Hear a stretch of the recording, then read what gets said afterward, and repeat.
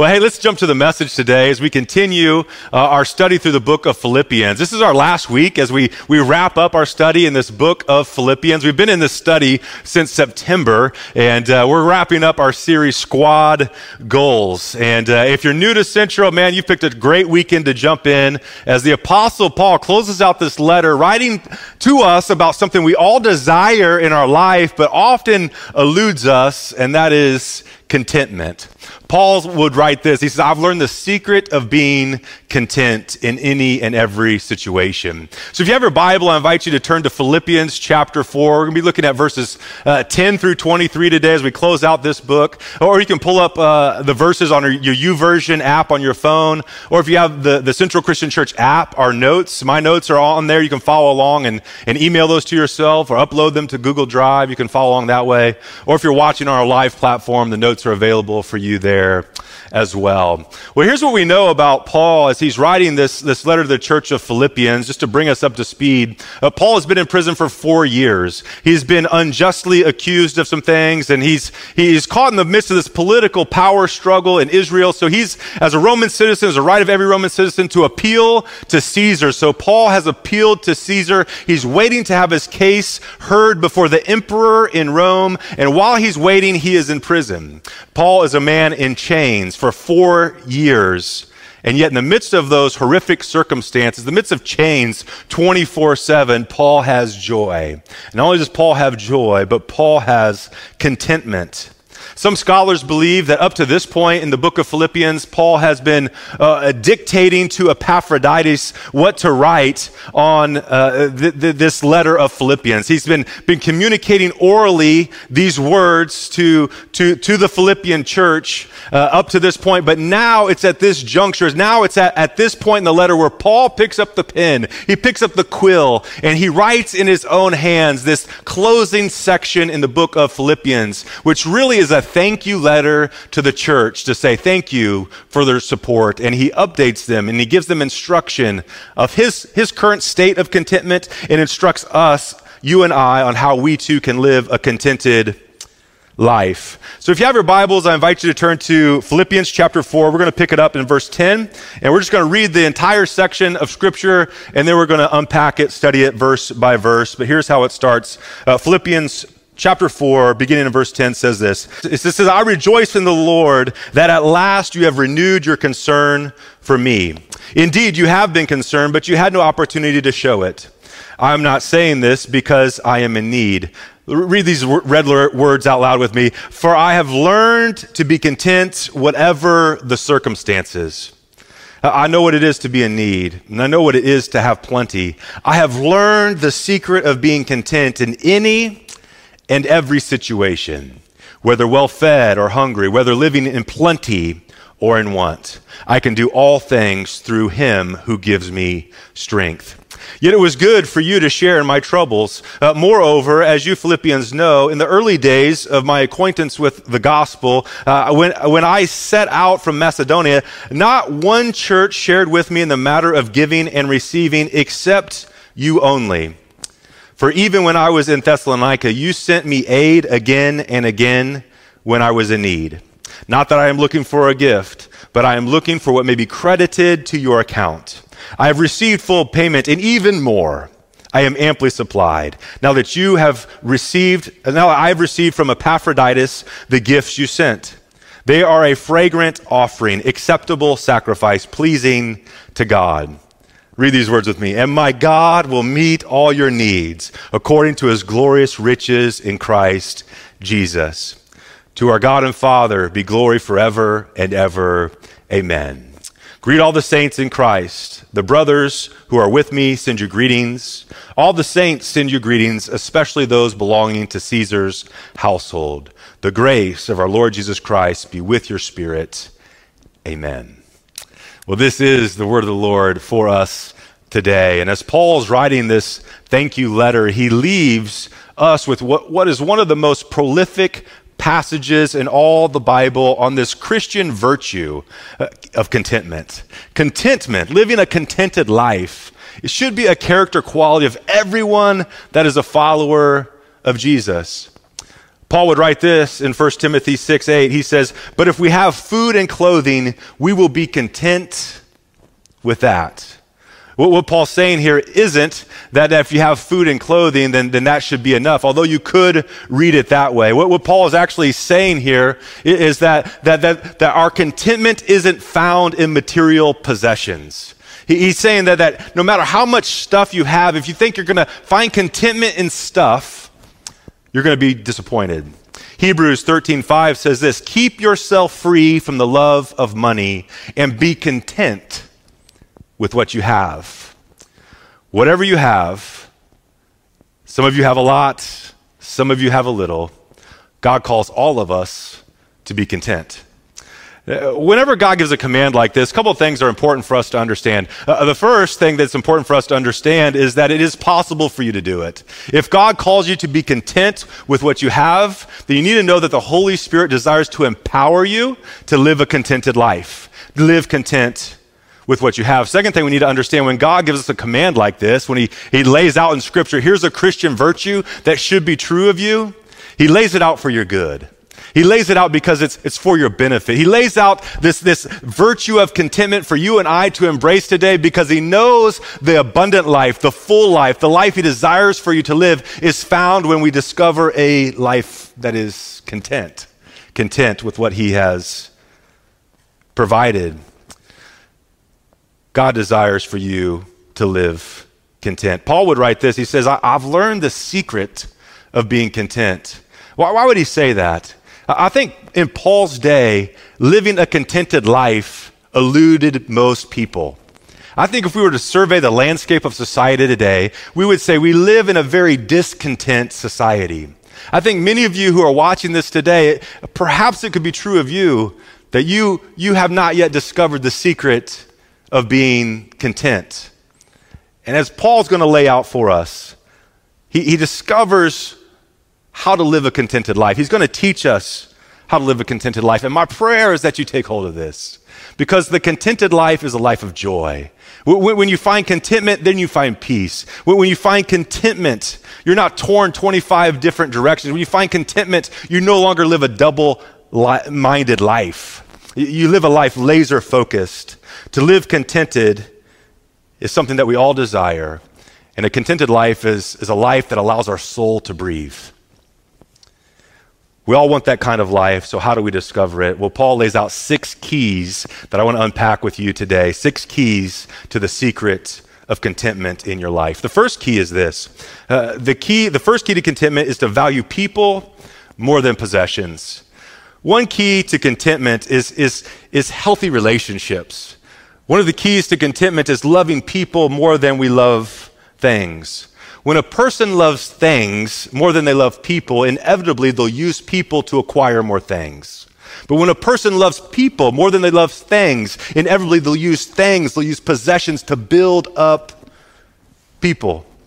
There's nothing wrong with having things. We all enjoy things. The problem comes whenever things start to possess us. When our goal is to possess more and more things. When people find themselves caught up in things and desiring things to possess, they find themselves living an empty, discontented life. Here's what Paul says, Philippians 4, verse 10. He says, "I rejoice greatly in the Lord. At last you have renewed your concern for me." When we first read this, it almost sounds like, finally you're concerned about me. You didn't even care about me, but now at last you actually value me.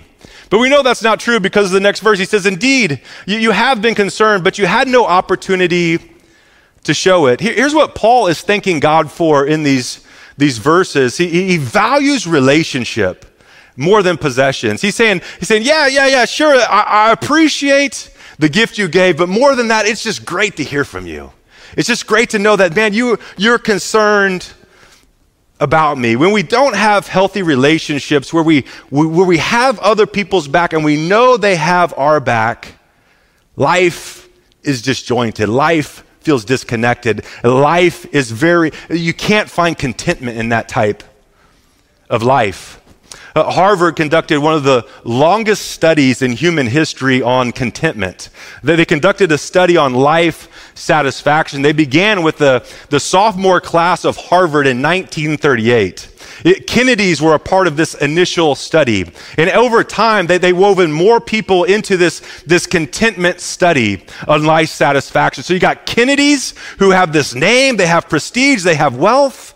They also enveloped inner city people, street people who had no possession, no influence, no affluence.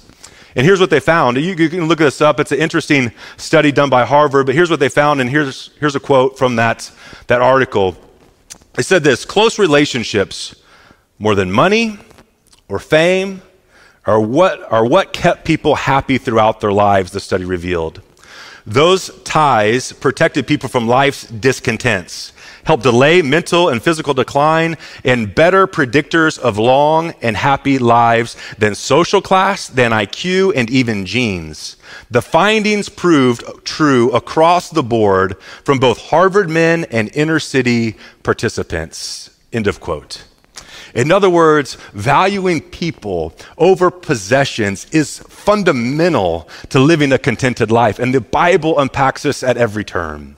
That's why around here we talk about groups. We talk about not doing life alone. We talk about life's better together. Life's a team sport. Why do we say that? Because it's true. You'll come alive. You'll find contentment when you find healthy relationships where you can let down the guard and say, this is who I am. In the midst of letting down your guard, you know they have your back. You know they're not talking about you behind your back, but they have your back when you're not around. That's when we find life satisfaction in context of those healthy relationships. So man, being a part of group is foundational to that, to have a group of men and women that you can journey life's ups and downs with. That's why we talk about serving together. Yes, on one hand, Jesus came not to be served, but to serve and to give his life as a ransom for many. So as followers of Jesus, we live a life of service because we want to follow in Jesus' footsteps. But beyond that, it also helps us live a contented life as we serve in the trenches with people on this mission to help people find and follow Jesus. So I hope you're in a group. I hope you're on a serve team. And if you live in a community that's far away, you're not even close to San Jose, I hope you have close friendships, because that is where the contented life is found. People are important.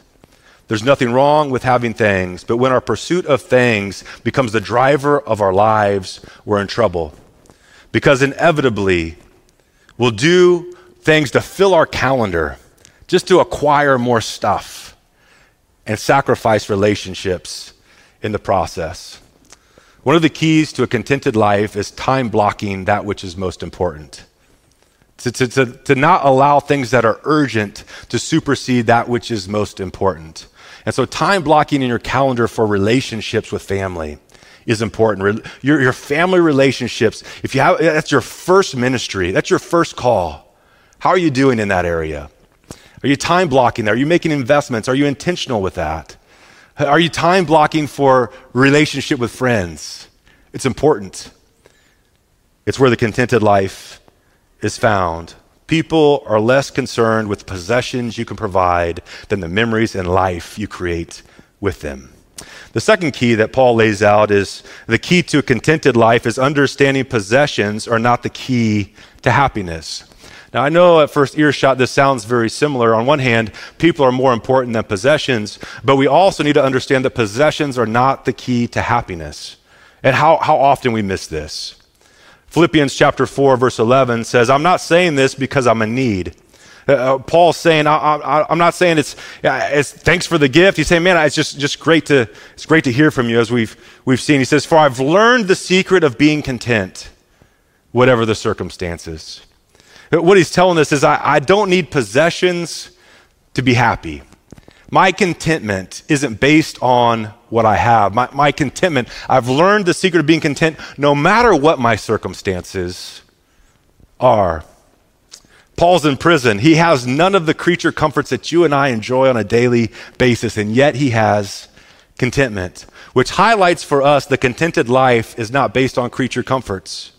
Again, there's nothing wrong with possessing stuff, but life gets inverted when stuff starts possessing us and starts consuming our lives. You can have very little and yet allow your possessions to consume your thoughts and your mind. You can have a whole abundance and yet not allow the abundance to consume your thoughts. It happens to the poor, it happens to the rich. Either way, We have to guard against that. Our human nature, apart from God, is wired to do the opposite of what brings us life. We have to guard our hearts, especially in this area of our life. I think especially here in the Bay Area. Here's what Jesus said in Luke chapter 12, verse 15. He said beware. Like, here's a warning. Be very careful in this area.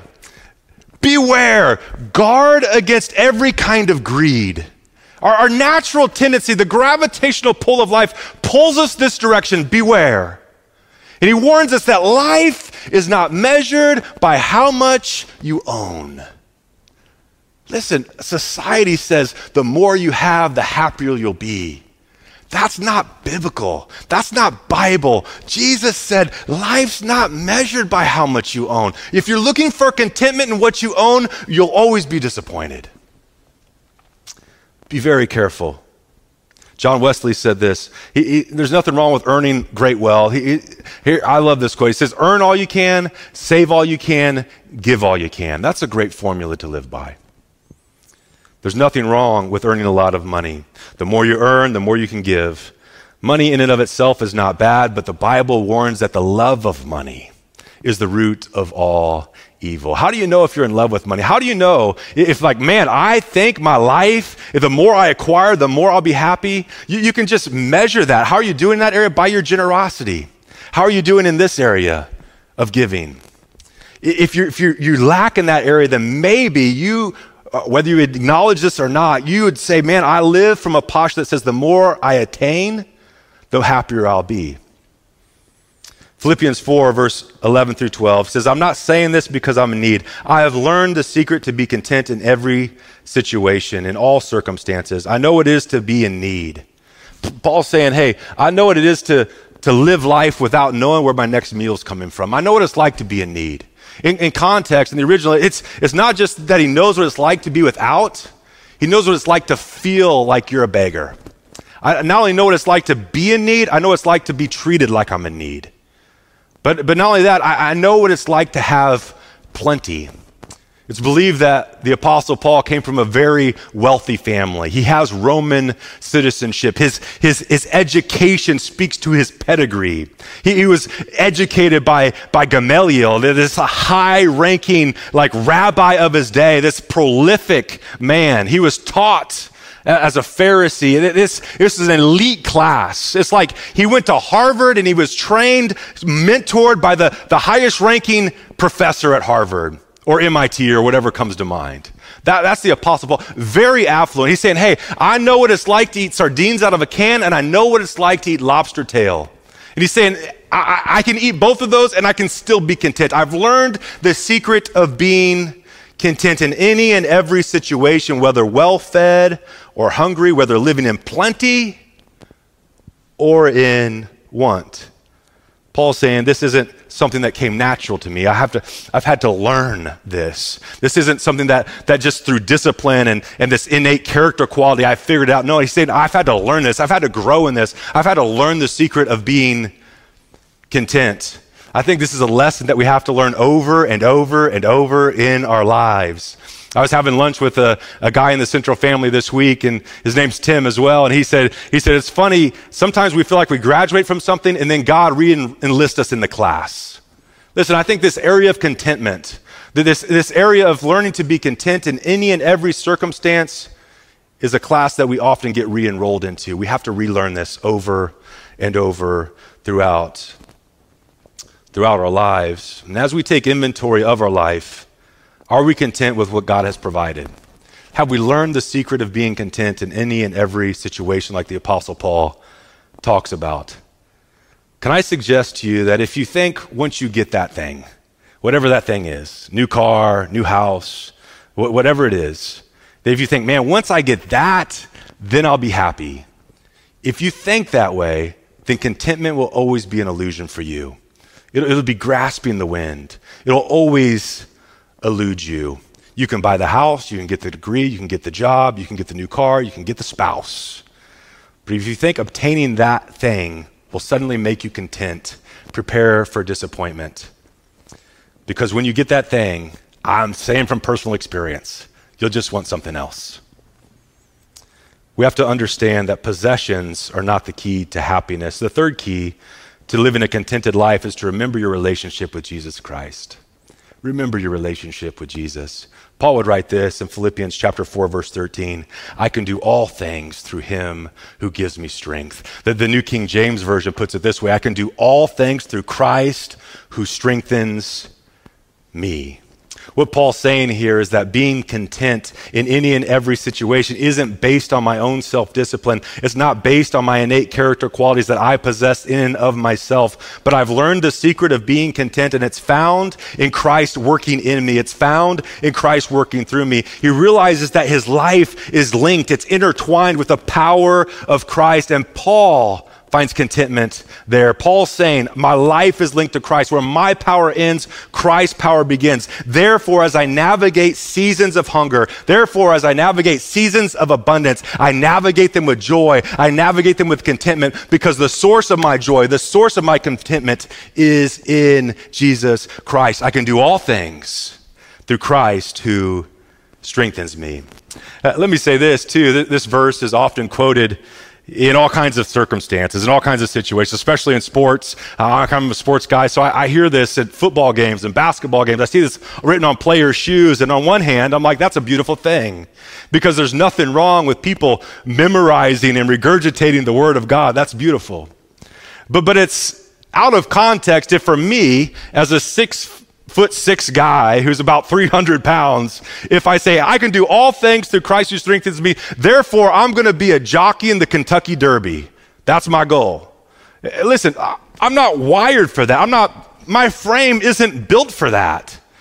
And so rather than me saying, because I can do all things through Christ who strengthens me, therefore I will race in the Kentucky Derby, a more accurate understanding of this passage is that I can do all things through Christ who strengthens me. Therefore, I will be able to find joy and contentment in the midst of not being a jockey in the Kentucky Derby, even though that may be my goal. You see the difference? But Paul's saying, in the midst of lack, when I'm in poverty, when I'm hungry, when I'm treated like a beggar, in the midst of being treated like royalty, when I have a silver spoon, and I get everything handed to me, I can do them both. How? Through Christ. In the midst of disappointments, in the midst of victories, my hope is anchored in Christ. Remember your relationship with Jesus Christ. It strengthens you. Remembering, knowing Christ. Remember, our goal, our ultimate squad goal is just knowing Jesus, being more and more like him. The more you become like Jesus, the more satisfied you become in life. The more you become like Jesus, the more you experience the abundant life. The more you know him, the more you go deeper in your relationship with him, the more you align your life to the lifestyle of Jesus, the more you come alive. That's where contentment's found. I've learned the secret. I can do all things. How? Because my life is connected. My life is intertwined with Jesus. This is really a declaration of how intertwined his life is. It's a declaration of hope. Our hope is in his grace. Our hope is in his mercy. Our hope is in his provision. Our hope is in his protection. Our hope is in his promise, his plans, his purposes, his power. When we rely on Christ, when we're anchored in him, when Jesus is the focus of all of our pursuits, we realize we already have all that we need. So when there's abundance, when there's scarcity, we're content. Remember your relationship with Jesus. Fourth key to contentment is to be more concerned with the needs of others than your own. If we're going to be content, the contented life is not a selfish life. The contented life is focused on the needs of others. It's been said, the acronym for joy, J-O-Y, Jesus, others, then you. A contented life, a life of joy, is found in service to others. Look at this in Philippians 4:14 through 17. It says, even so, you have done well to share with me in my present difficulties. As you know, you Philippians were the only ones who gave me financial help when I first brought the good news and then traveled on to Macedonia. No other churches did this. He's like, hey, when I came to you supported me financially. No other church did. Even when I was in Thessalonica, you sent help more than once. You gave financially more than once. I don't say this because I want a gift from you. Rather, I want you to receive a reward for your kindness. Look at this. This church was very generous towards the Apostle Paul. The Philippians supported him in his ministry, his missionary efforts on more than one occasion. And so on one hand, Paul is saying thanks. Thanks for your support. Thanks for giving financially to support the ministry. But on the other hand, Paul is saying, it's not about the gift, but rather I want you to receive a reward for your kindness. You see that? Like the Philippian church is saying, Paul, you're in need. How can we help? How can we come alongside? How can we financially fund the ministry? They did it then multiple times over. Now they sent Epaphroditus to Paul again in Rome. And Paul's saying, geez, thanks. And they're concerned with Paul. But what's Paul's concern? His concern is the relationship with Christ. Are you growing in Christ? Are you anchored in him? Are you going to receive an eternal reward for the life you're living? I'm looking for a way for you to receive a reward for your kindness. His concern was the Philippian church. It's what we read in Philippians chapter 2 and verse 4. Don't look out for your own interest, but take interest in others too.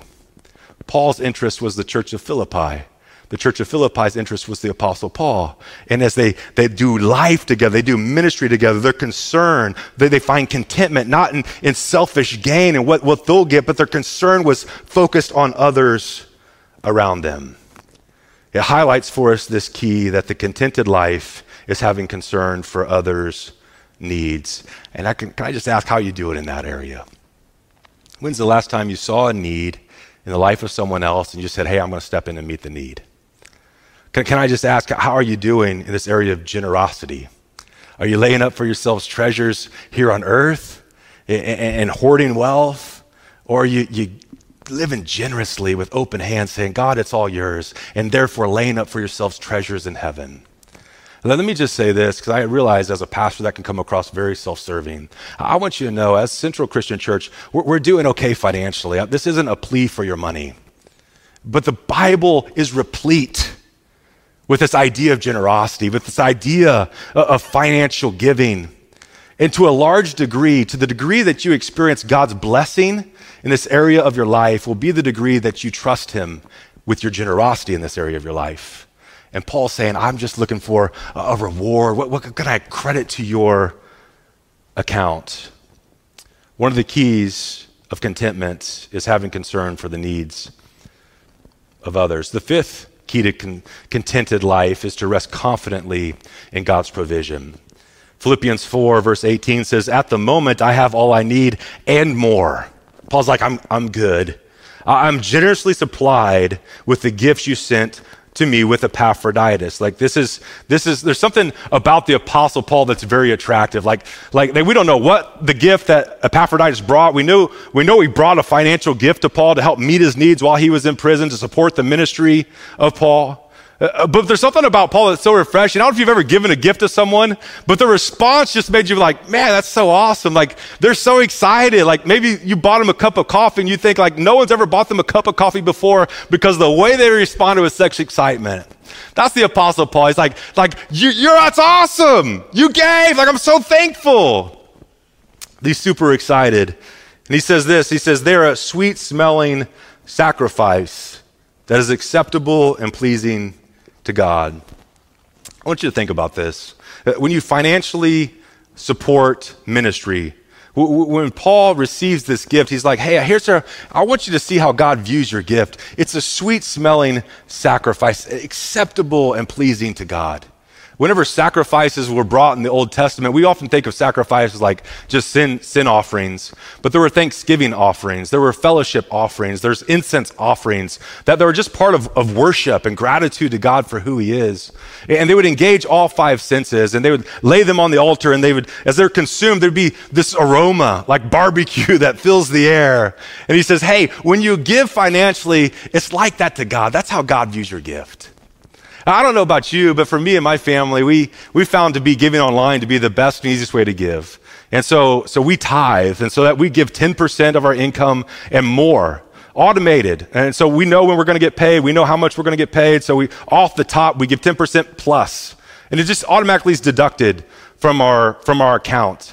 And honestly, if being very transparent, sometimes it just feels like another bill. Sometimes it just feels like it's auto draft, like I get an email reminder saying, hey, it's there. So as we build out our annual budget, we know this is coming out. But what struck me this week is that that's not just another bill. As we support the ministry, as we support the mission of Christ to build his kingdom here on earth, God views that not as an automated payment, he views it as a sweet smelling sacrifice, acceptable and pleasing to God. It just pivoted my thinking. When I get those emails now, I'm saying, Jesus, thank you. Thank you for your sacrifice for me. This is the least I could do for you.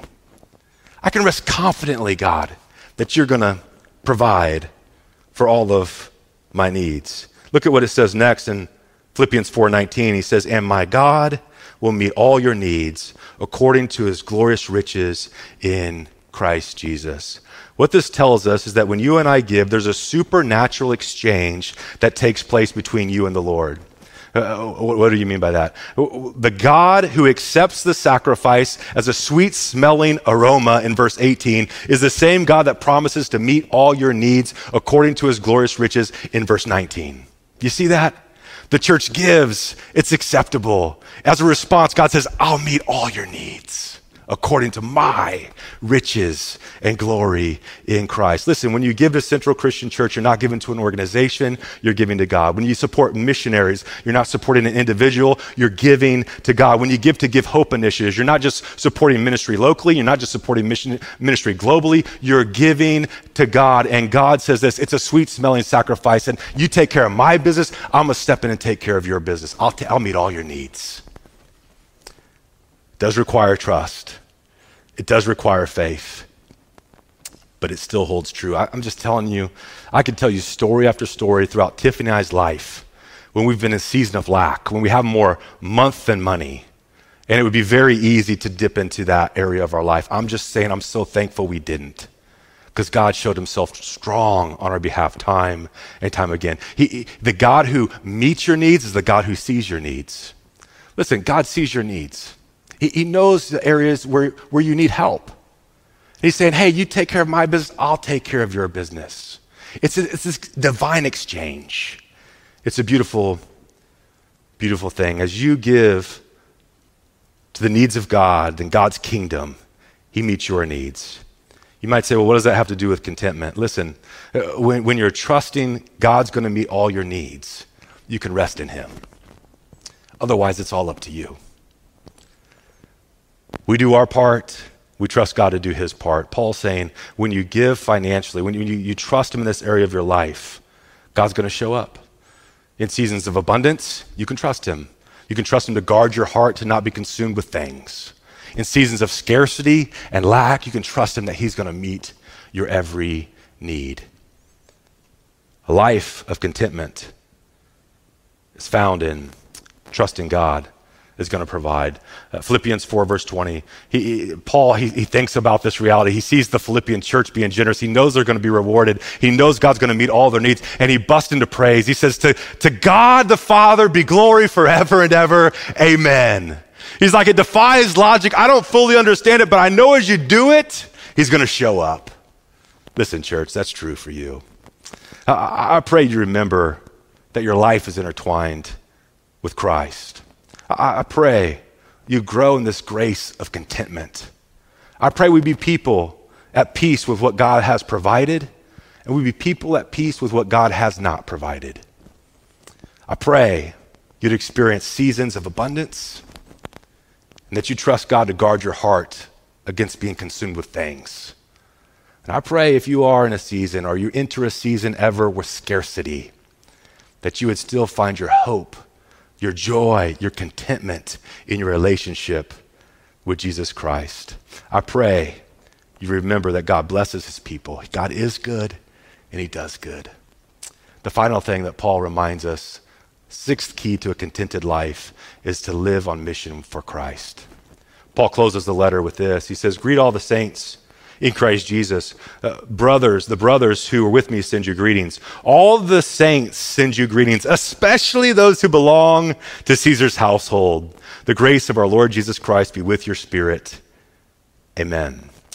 If you've been with us throughout the study, then you know that the Apostle Paul is in chains. He's in chains in Rome. He's chained with what would have been, historians tell us, they call it a hallucis. It's an 18-inch chain. He's on one hand the Apostle Paul, on the other hand is a Roman guard, 24/7 in chains. He's in chains while he's praying. He's in chains while he's fasting. He's in chains while he's eating. He's in chains as he's dictating this letter to Epaphroditus. He's in chains as he picks up the quill and closes out this letter that we are studying today. They see Paul as he navigates injustice. They see Paul as he navigates the joys and the lows of life. They see Paul in the midst of no creature comforts that they're currently enjoying, in chains, but yet living a contented life. And the results are predictable. People are being saved. Everyone greets you. The saints, this is followers of Jesus, send you greetings, especially those who belong to Caesar's household. Caesar's house, these guards that were guarding Paul 24/7 were Praetorian guards. These are members, elite soldiers in the Roman army, strictly to guard Caesar and Caesar's leadership and people around Caesar. These were intelligence agents, if you will, secret service agents as we would see it today. And Paul, as he's waiting to go to trial before Caesar, he is guarded by the Praetorian Guard, this elite class, these men who are in the presence of Caesar, these men who are in the presence of Caesar's officials. And no doubt the church in Rome is praying, God, let the gospel get to Caesar's household. May the halls of government ring with the name of Jesus. And so what does God do? How does he answer that prayer? He chains Praetorian guards to the Apostle Paul. So one by one, in 4 to 6 hour increments, they're hearing the gospel by the mouth of the Apostle Paul himself, and they're being saved. Paul, in the midst of injustice, could have whined, could have said, this is unfair.